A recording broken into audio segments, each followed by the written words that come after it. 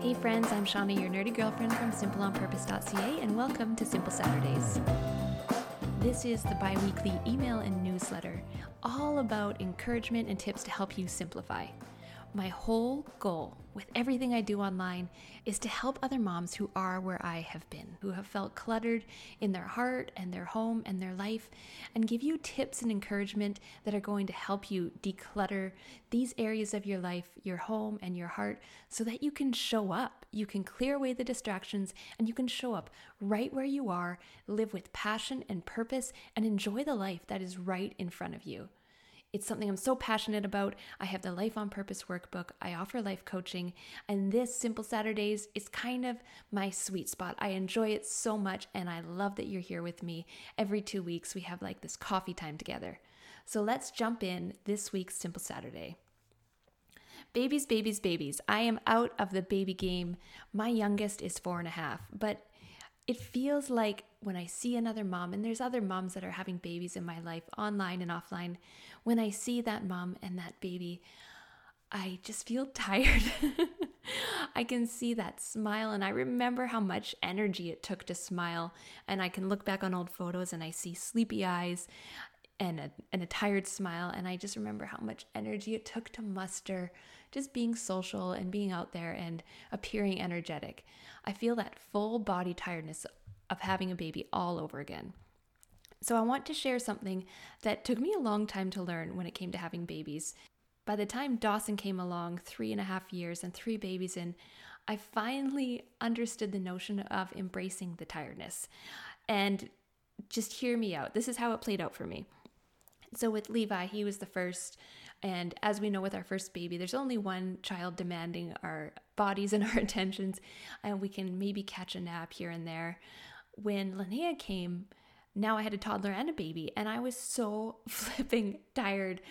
I mean, she was she needed a lot of extra help, but I would go to bed like plotting out how much coffee I would be drinking in the morning. And it's fair to say that adjusting to a second baby was really hard for us. Every single day I felt like I was failing as a mom. I felt like I needed something, but I didn't know what. I felt like my needs weren't being met, and I turned to Connor to solve them for me. I didn't really ask him directly to solve my problems. I just dropped a lot of hints and complained about a lot of things. I'm going to link to a post about being a mom martyr in the show notes. One of my favorite complaints was how tired I was, and I think it's just the most appropriate thing to complain about when you have a baby. But as we worked through our marriage issues in counseling, and I started to dig deep into growing myself up, I saw that the act of complaining was actually deteriorating my happiness, my ability to enjoy life, and really probably pushing people away.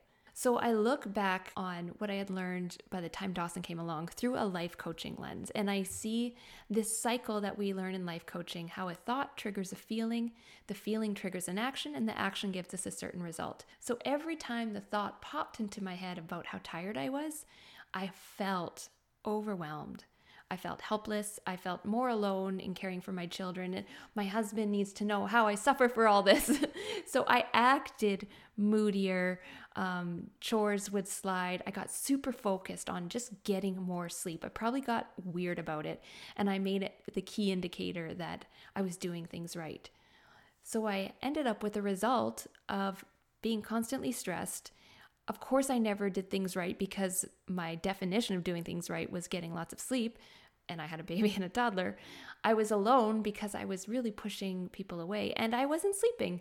Nothing good was happening, and I've learned just so many things, about sleep and babies, and even I'm still learning about sleep. That Sweet Sleep Consulting Facebook Live that we did, it's on the Facebook page. It was really interesting to learn kind of the myths that I operated under in having kids and thinking about sleep. Anyway, so then we had Dawson, the third baby. I was really nervous that having a third baby would kind of be a repeat performance of the second.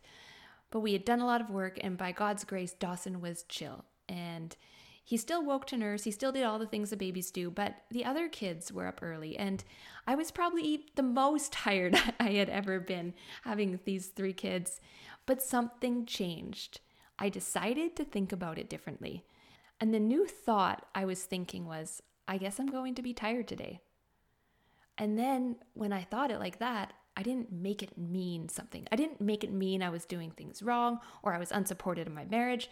I just took it as a fact and I stopped really hustling for sleep. So I would try and have a nap and it wasn't working. The other two needed me and I would get even crankier than before. Once I stopped hustling for those naps, I drank my coffee. I did some jumping jacks. I had a hot shower. I just could embrace that this was going to be part of my life and I didn't have to kind of hustle for it or complain about it. I knew that this time was going to be temporary and I didn't have to have a really negative experience the whole time. So I'm not in the baby stage anymore, but just seeing moms with babies, it just makes me realize how I was really grown through that hard season and how I could just choose a different thought that would help me to embrace that experience that I was having and make it less negative.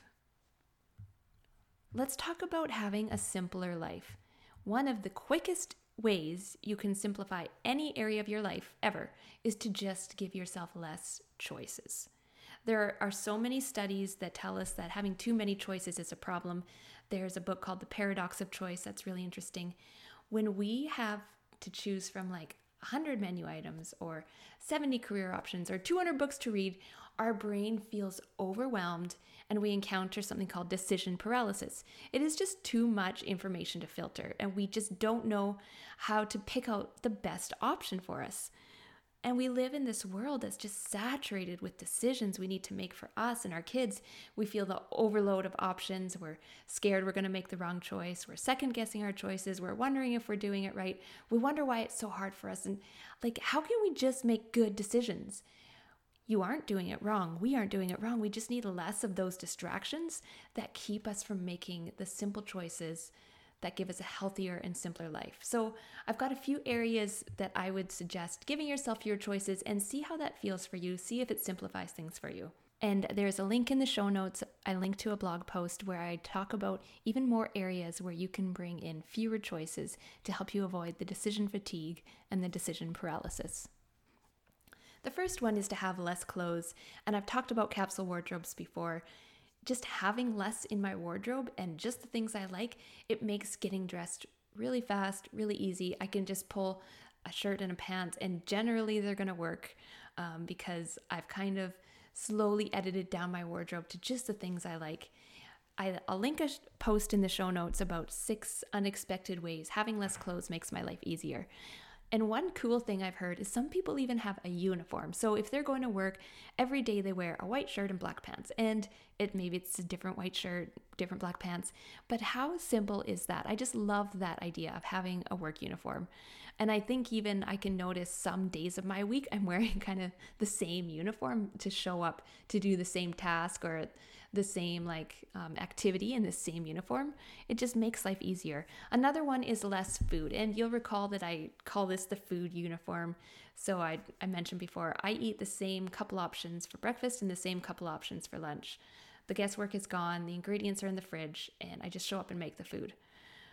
Sometimes I just go and get takeout poutine though, because that fills a spot in my life that needs to be filled sometimes. Less toys. I'm a big fan of less toys, and I learned the power of it when I took half of my kids' toys away after they totally destroyed their room when they were toddlers. They just covered it in baby powder twice in one day. I'll link the story in the show notes of what happened. And we took half their toys away and they were fine. It was crazy. They were just fine with it. So have you ever noticed wherever you are, your kid is going to find something and play with it? It's a stick, it's a slipper, it's a roll of tape. They're just gonna play with whatever's in front of them. But when you put them in a room full of toys, they go from one thing to the next, and they can't really engage and just stay in one spot and really play with what's right there. So if less stuff helps us, it's definitely gonna help our kids. Another area that you can give yourself less choices in is the activities that you're doing.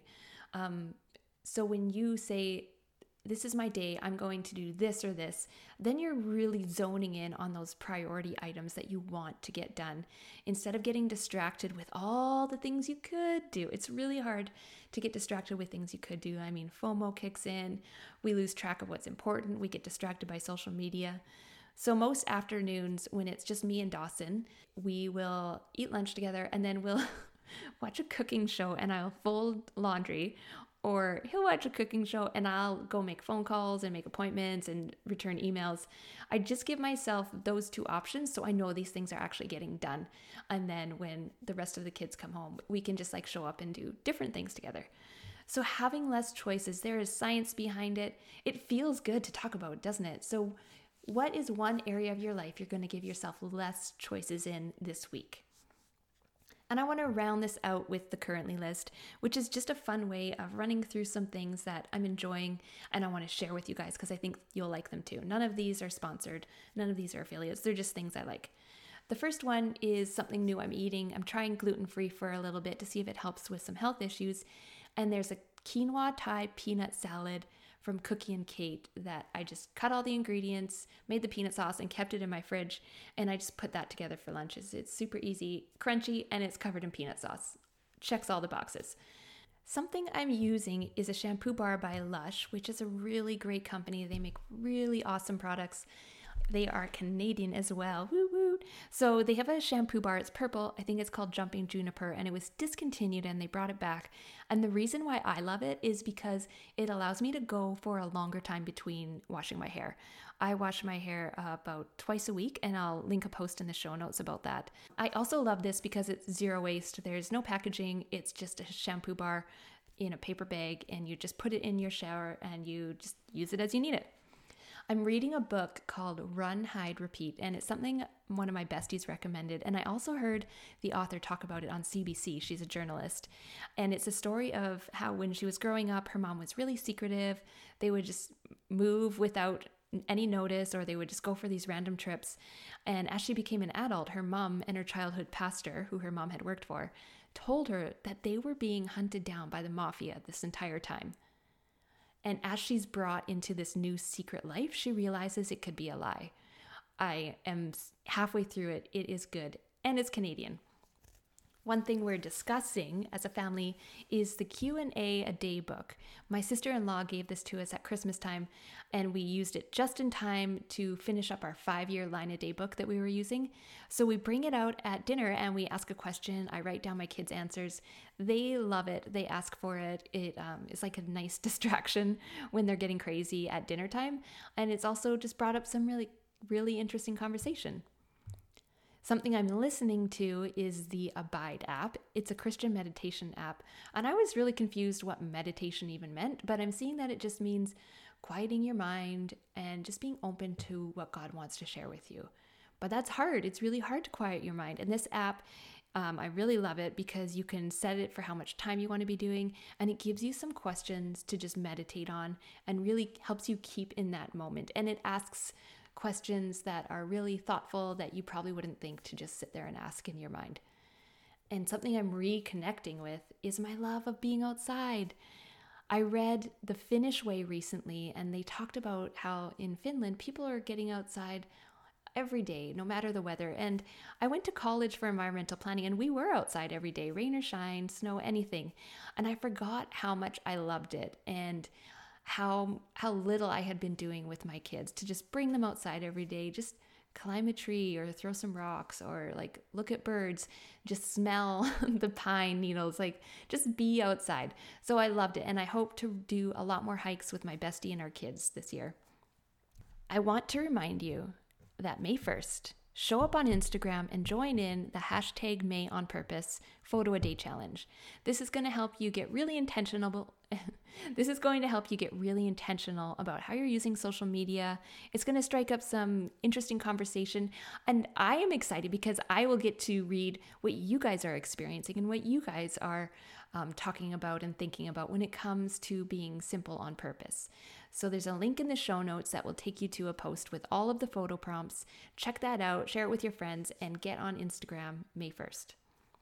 That wraps up a Simple Saturday for us. If you have enjoyed this show, please leave a rating and review, not just because it helps in the search engines of the podcast player, but because it helps me know you. I don't want you to just be another listener, another number, another subscriber. I want to know you. I want to hear your feedback. I want to hear what Simple on Purpose looks like for you. So leave a rating and review. Email me if you're on the email list. Just hit reply. I would love to hear from you. Have a great week.